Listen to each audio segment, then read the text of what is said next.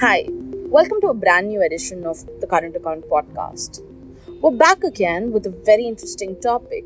It's a discussion on the retail loans, and joining us in this discussion is Shubhashri Narayan of CRISIL Ratings. She is Director of Financial Services Sector at CRISIL Ratings. Now, Shubhashri is of the feeling that possibly we are reaching a point where having a little amount of caution on, or rather exercising a little amount of caution on the retail segment of bank loans may not be a bad idea.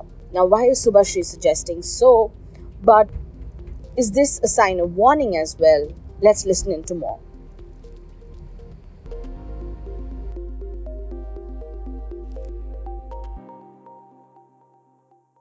First of all, thank you so much for uh, accepting to talk about a topic which usually is painted with in a very beautiful shade. And we're here to talk about it from a slightly different perspective. So thank you for joining in from that. Firstly, why would you believe that now is a time for lenders, for the ecosystem as such, to get a little cautious on the retail lending space? Sure.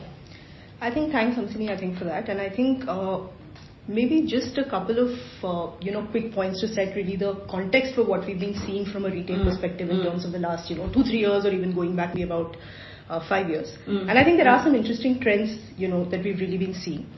I think firstly, and I'll just break this up into a few parts. I think firstly, if I look at it, the share of retail itself, I think in the overall portfolio of banks, we've seen that retail credit growth has really outpaced the growth of the overall banking sector, and therefore as a result we've seen that the share of retail in the overall banking sector advances has been continuously increasing.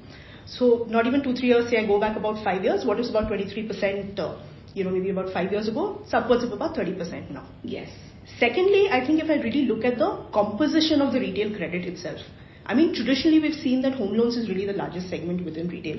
That is still the case. Yes. But what we've also seen is that, as, other segments have grown faster, the share of home loans has actually started coming down. So what was maybe about 53% of overall retail advances about, 3 years ago is probably we've seen it just come under about 50% now. Yes. And I think along with that, what's been happening is as, unsecured loans, as credit card segment, etc. has grown faster, the share of that in the overall, retail banking space and retail lending space has really gone up.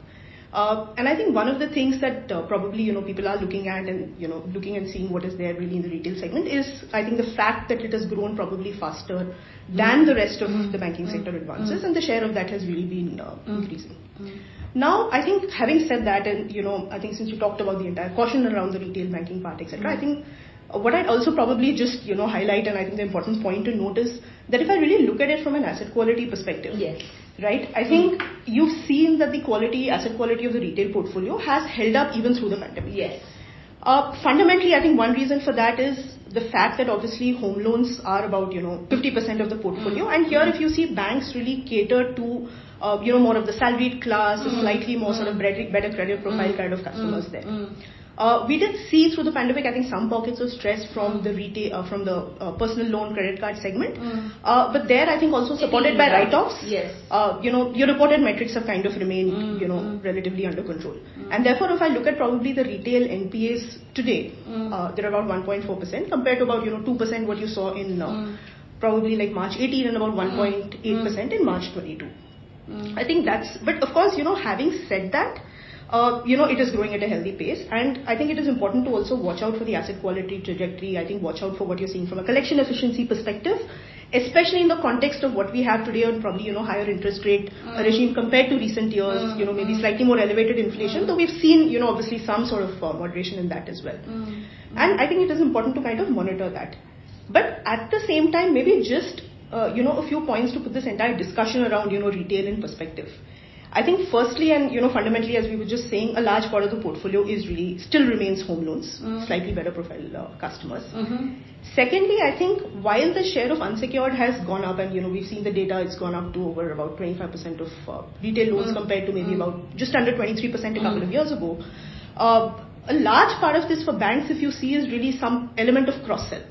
Yes. And therefore, to that extent, some kind of credit testing is also already being done with the bank in, some manner. That's really the second part to it. I think the third part, and this is really the key structural difference that we have between what we saw in 2008-10, when we saw very elevated NPAs in the unsecured segment. Credit cards specifically. Yeah, and probably, what we have today is really, I think, the increasing importance and I would say the increasing awareness, among customers about the entire impact of what the individual credit bureau scores really mean. Right. And therefore, what that means is in terms of, I think, as a deterrent from a willingness to pay perspective, it's a very significant shift from what we saw at that point in time, right? Sure.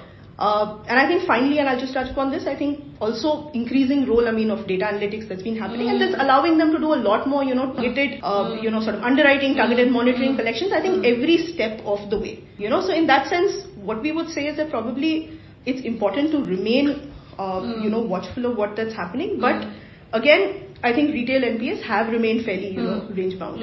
And banks also often say that from a granularity perspective, these are very small ticket loans compared to what a mid-market corporate loan would be. And therefore the risk of default is also much lower. The segment could be facing threat as such.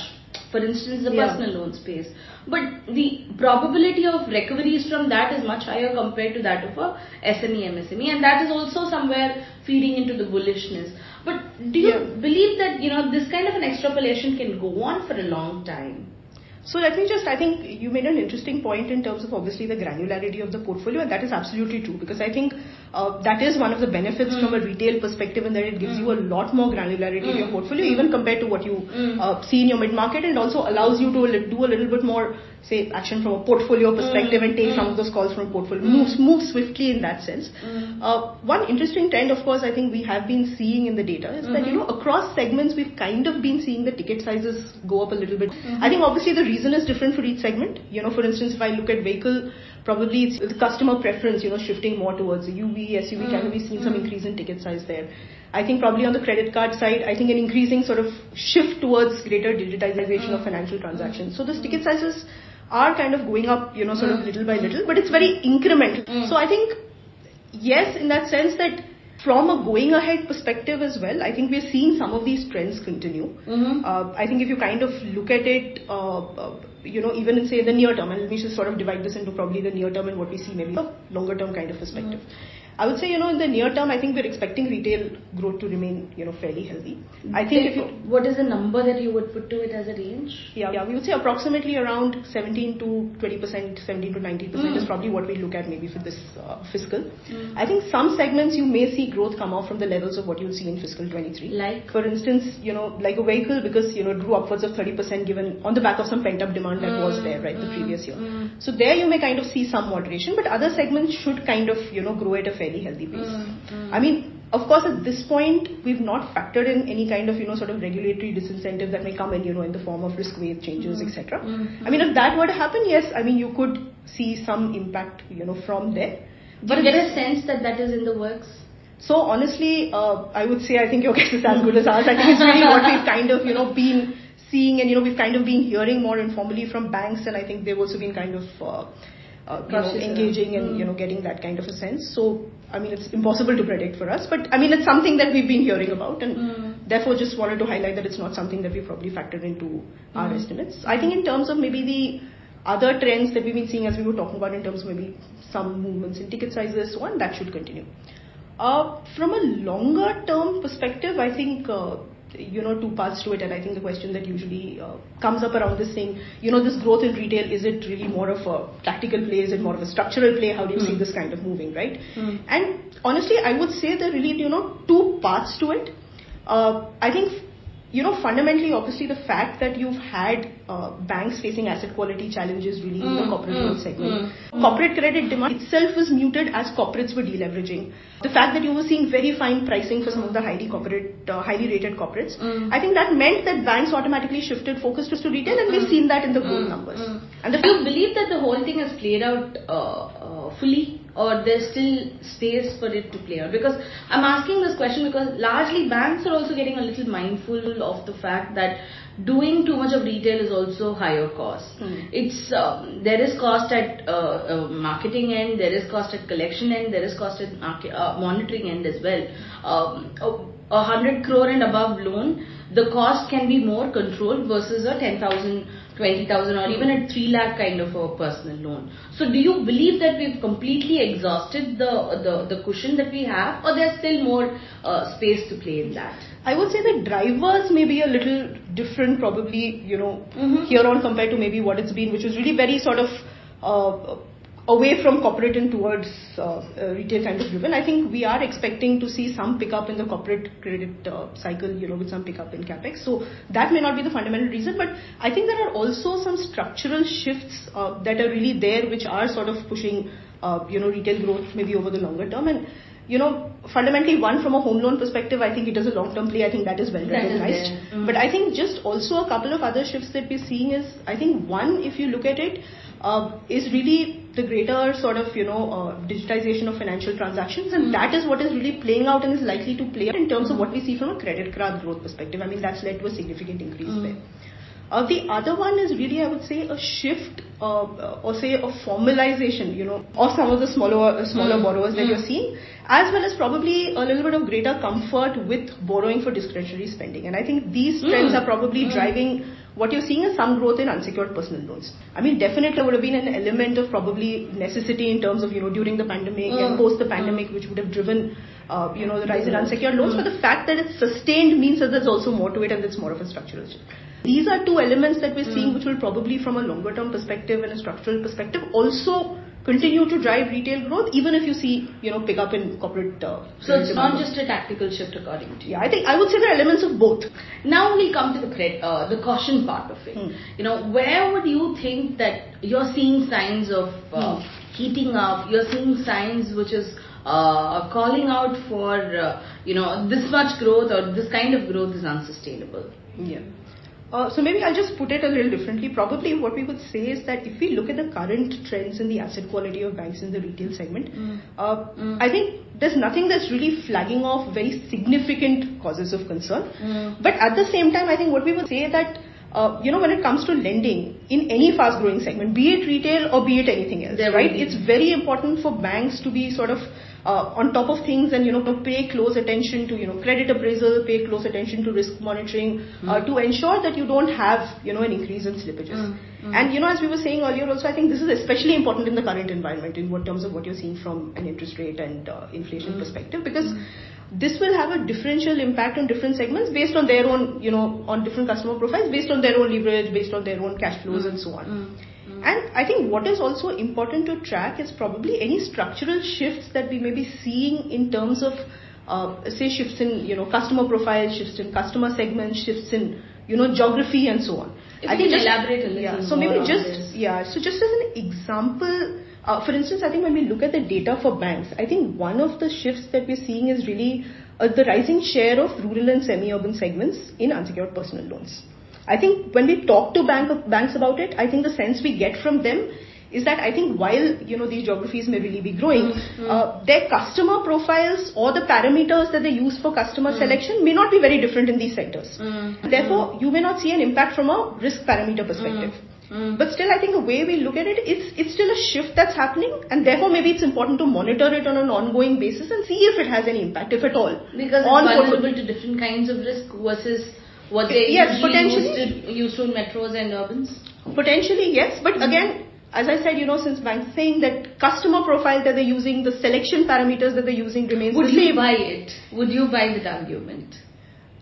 So I think it's something for the data to show. Okay. And probably that is why I think we also feel that it's good to just monitor because it's a shift that's happening and see how it kind of Because very often from people who are specialists in the MFI space, what I hear as feedback is rural urban in Andheri is easier to handle than an urban, let's say somewhere in Vasai or maybe out of Bombay circles entirely. So while the person's profile may be very similar, the dynamics are a little different. Dynamics, can be different, and which is why I think what we're also saying is that it's good to kind of see how this plays out. It may have an impact, may not have an impact, but I think wherever you're seeing some sort of a shift, it's just good to monitor it. and see how it really moves on. And therefore, I think these are the kind of things we believe it's useful to just, track. And I think from a retail segment, because you're really looking at it on a portfolio basis, I think track those early warning indicators. I think track some of these shifts that we are seeing and, sort of manage it very proactively. And with retail, you're able to shift strategies fairly easily, especially given the fact that there's now so much data analytics, I think that banks are working with. That's something that's, probably... Which are the segments which would be top of the list when it comes to tracking or monitoring from your perspective? So I think within retail, it would have to be the unsecured segments. I think that is something that it is top of mind, I think, and probably rightly so. But again, we are monitoring it. But it's also, I think, again, we're deriving comfort from the fact that, a lot of this is cross-sell, a lot of this is, data-driven and all of that. And as I was talking about, even the structural shifts from the past. But yes, these are segments. As they grow, it is important to monitor. Even on an unsecured loan, now the NPA levels at a gross is much lower than what it used to be on a 10-year average. Absolutely. We're seeing that. And I think this is also because of partly maybe of course driven by some element of write-offs in the last couple of years. But also I think there are structural differences we were saying between say that 10 years ago we were now. What about the gold loan segment? Because that's one space where banks got dispensation during COVID and they had a better field to play compared to NBFCs. And hence we've seen a lot of banks use that bandwidth. Gold loans have become a very important portfolio. What used to be a mainstay of just one or two banks is something which is becoming very aspirational for across all banks. Yet NBFCs are relevant there because their TAT is very quick compared to that of banks. So how do you see this particular segment within retail play out? And we're also hearing about how some of the borrowers are looking at it to fund their SME, MSME businesses. On the face of it, it may look good, but then when your deployment changes color, your realization and your collection will also change in terms of how you approach it. So how do you look at gold loan from that perspective? Yeah, I think from a gold loan perspective, you're right in that I think it is a very attractive segment, and I think we've seen more and more banks kind of really focusing on it and trying to expand portfolios there. Obviously, having said that, it's not necessarily a very easy play given the kind of operational intensity that's involved, and I think probably that's the reason why we've had gold loan NBFCs, especially the ones that set up shop much earlier, be so successful in this. So I think whereas banks have been expanding in this space, I think beyond a point, I would say probably for banks, it is one product among many. So it may not become as large or as big, while all banks are kind of trying to do it, some banks probably more successfully than others. It may not become as large a segment for all banks across. And I think some banks will probably do it better than others given the kind of operations around it. Yes, I think you're right probably in terms of, saying that maybe the deployment is maybe more towards the SME kind of segment, whereas I think from a security perspective, you're kind of looking at it as a gold loan and therefore you may approach it a little differently. I think with gold, I think what is very critical is I think the operational part of it, and I think how you monitor, and I think at what point you decide that you want to auction off, and sort of recover your money. I think because that is where there is a growth we see on newspapers almost on an everyday about the list of auctions. It runs through an entire page. So both are running quite parallelly. Yeah, I think that is the discipline that is needed in gold loan. Saying that yes, at this point is when I'm going to auction and recover my money. You see the regulator stepping in to sort of once again bring back that level playing field here. We were talking about risk weights some time back. There is disparity as far as that is concerned. Do you see that getting bridged? Honestly, I think very difficult to predict what the regulator might do. Right. So unsecured is where you would look at it from a caution perspective. What about two-wheelers, cars, vehicle loans? Because again, vehicle loans is tipping to a high NPA kind of a number. It's getting masked largely because of growth, underlying growth. But again, we are seeing a raise, especially some of the large NBFCs are kicking towards 5 and 6% NPAs. So how would you look at the space? And also considering that much of the pent-up demand is probably drying up. Sure. So I think in terms of, the vehicle loan space, I think maybe just to distinguish what we have as a CV car vis-a-vis probably a two-wheeler. I think when we look at our entire credit spectrum, I think two-wheeler is sort of more towards the unsecured side of when we kind of look at it, right? And I think even from a delinquency perspective, typically we've seen a fairly large range in two-wheeler, and delinquencies can be in that sense much higher, and that's how it kind of always operates. It's also priced probably for that level of delinquency, and I think that remains. I think from an auto perspective, if I look at the segment that car perspective, and I look at the segment probably that banks are catering to, again I think a little bit more on the higher end, a little bit more of the salaried segment, and I think that portfolio is performing quite well for banks. CV is cyclical in nature. As you said, I mean, there will be periods of slightly lower NPAs, and as you see the cycle kind of turning, you will kind of move up. But again, it is, it's a segment that's so linked intrinsically to economic activity. So I think as you're seeing some economic activity kind of pick up, I think the CV segment will also see, that linked to a performance perspective. So I think that's where it's at in probably these kind of segments. Cards, how's your take on cards right now? We've seen very controlled delinquencies on the card space for a while, and if I can also add to it, if you were to juxtapose the numbers that you're reading from CIBIL and Equifax as far as consumer behavior is concerned, how would you look at the borrower strength from a retail NPA perspective? I haven't actually had a chance to look at the CIBIL data or Equifax data from a borrower strength perspective, but I think again from a credit card perspective, I would probably say, given probably the lack of data at my end, but more to say that obviously from a credit card perspective, I think we are seeing credit card balances going up, and that is sort of structurally a function, as we were discussing earlier, of of the financialization of and digitization of some of these transactions. And I would say possibly that it is a segment, like we were discussing for the other unsecured segment, something that we will remain watchful for. I think it is a structural trend that is happening, and I think we will remain watchful of that segment is probably what we'd say. So home loans is the ultimate point of comfort for you? Home loans does give comfort. I think it is a secured segment. The kind of borrower classes that banks are lending to is a relatively better kind of credit profile, so it does give comfort. Perfect. On that point, if we were to wrap up, would you believe that possibly FY24 banks, they know the stock of assets which could be under stress, and their NPAs are too good to be true. It's never been this way in the last 10 years as an average. Would you recommend that possibly we see banks use this good period to strengthen their balance sheet, provide a little more on retail? How would you look that treatment sort of play out for the fiscal? Yeah. So specifically, I think if I were to just look at banking sector, and since you specifically used the word, I think strength of probably the balance sheet. I would say that banking sector overall, if you look at it today, is probably from a balance sheet perspective, it's been the strongest that we've seen in the last few years, right? I mean, whether you look at asset quality, it's been at a decadal low for 3.9%, and I think we're expecting that to continue as well. I think, given the leading indicators that we have.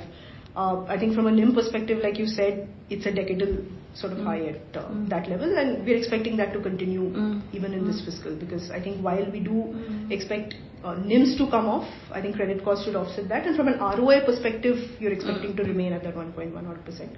I think even capital, and I think one of the metrics we do tend to look at, especially for public sector banks, is probably what they have as a regulatory cushion over the tier 1 requirement, right? Yes. And I think we tracked this year on year, and I think probably when we looked at it 5 years ago, I think only about a quarter of public sector banks had a cushion of 100 bips over the regulatory minimum, whereas today it's 100%.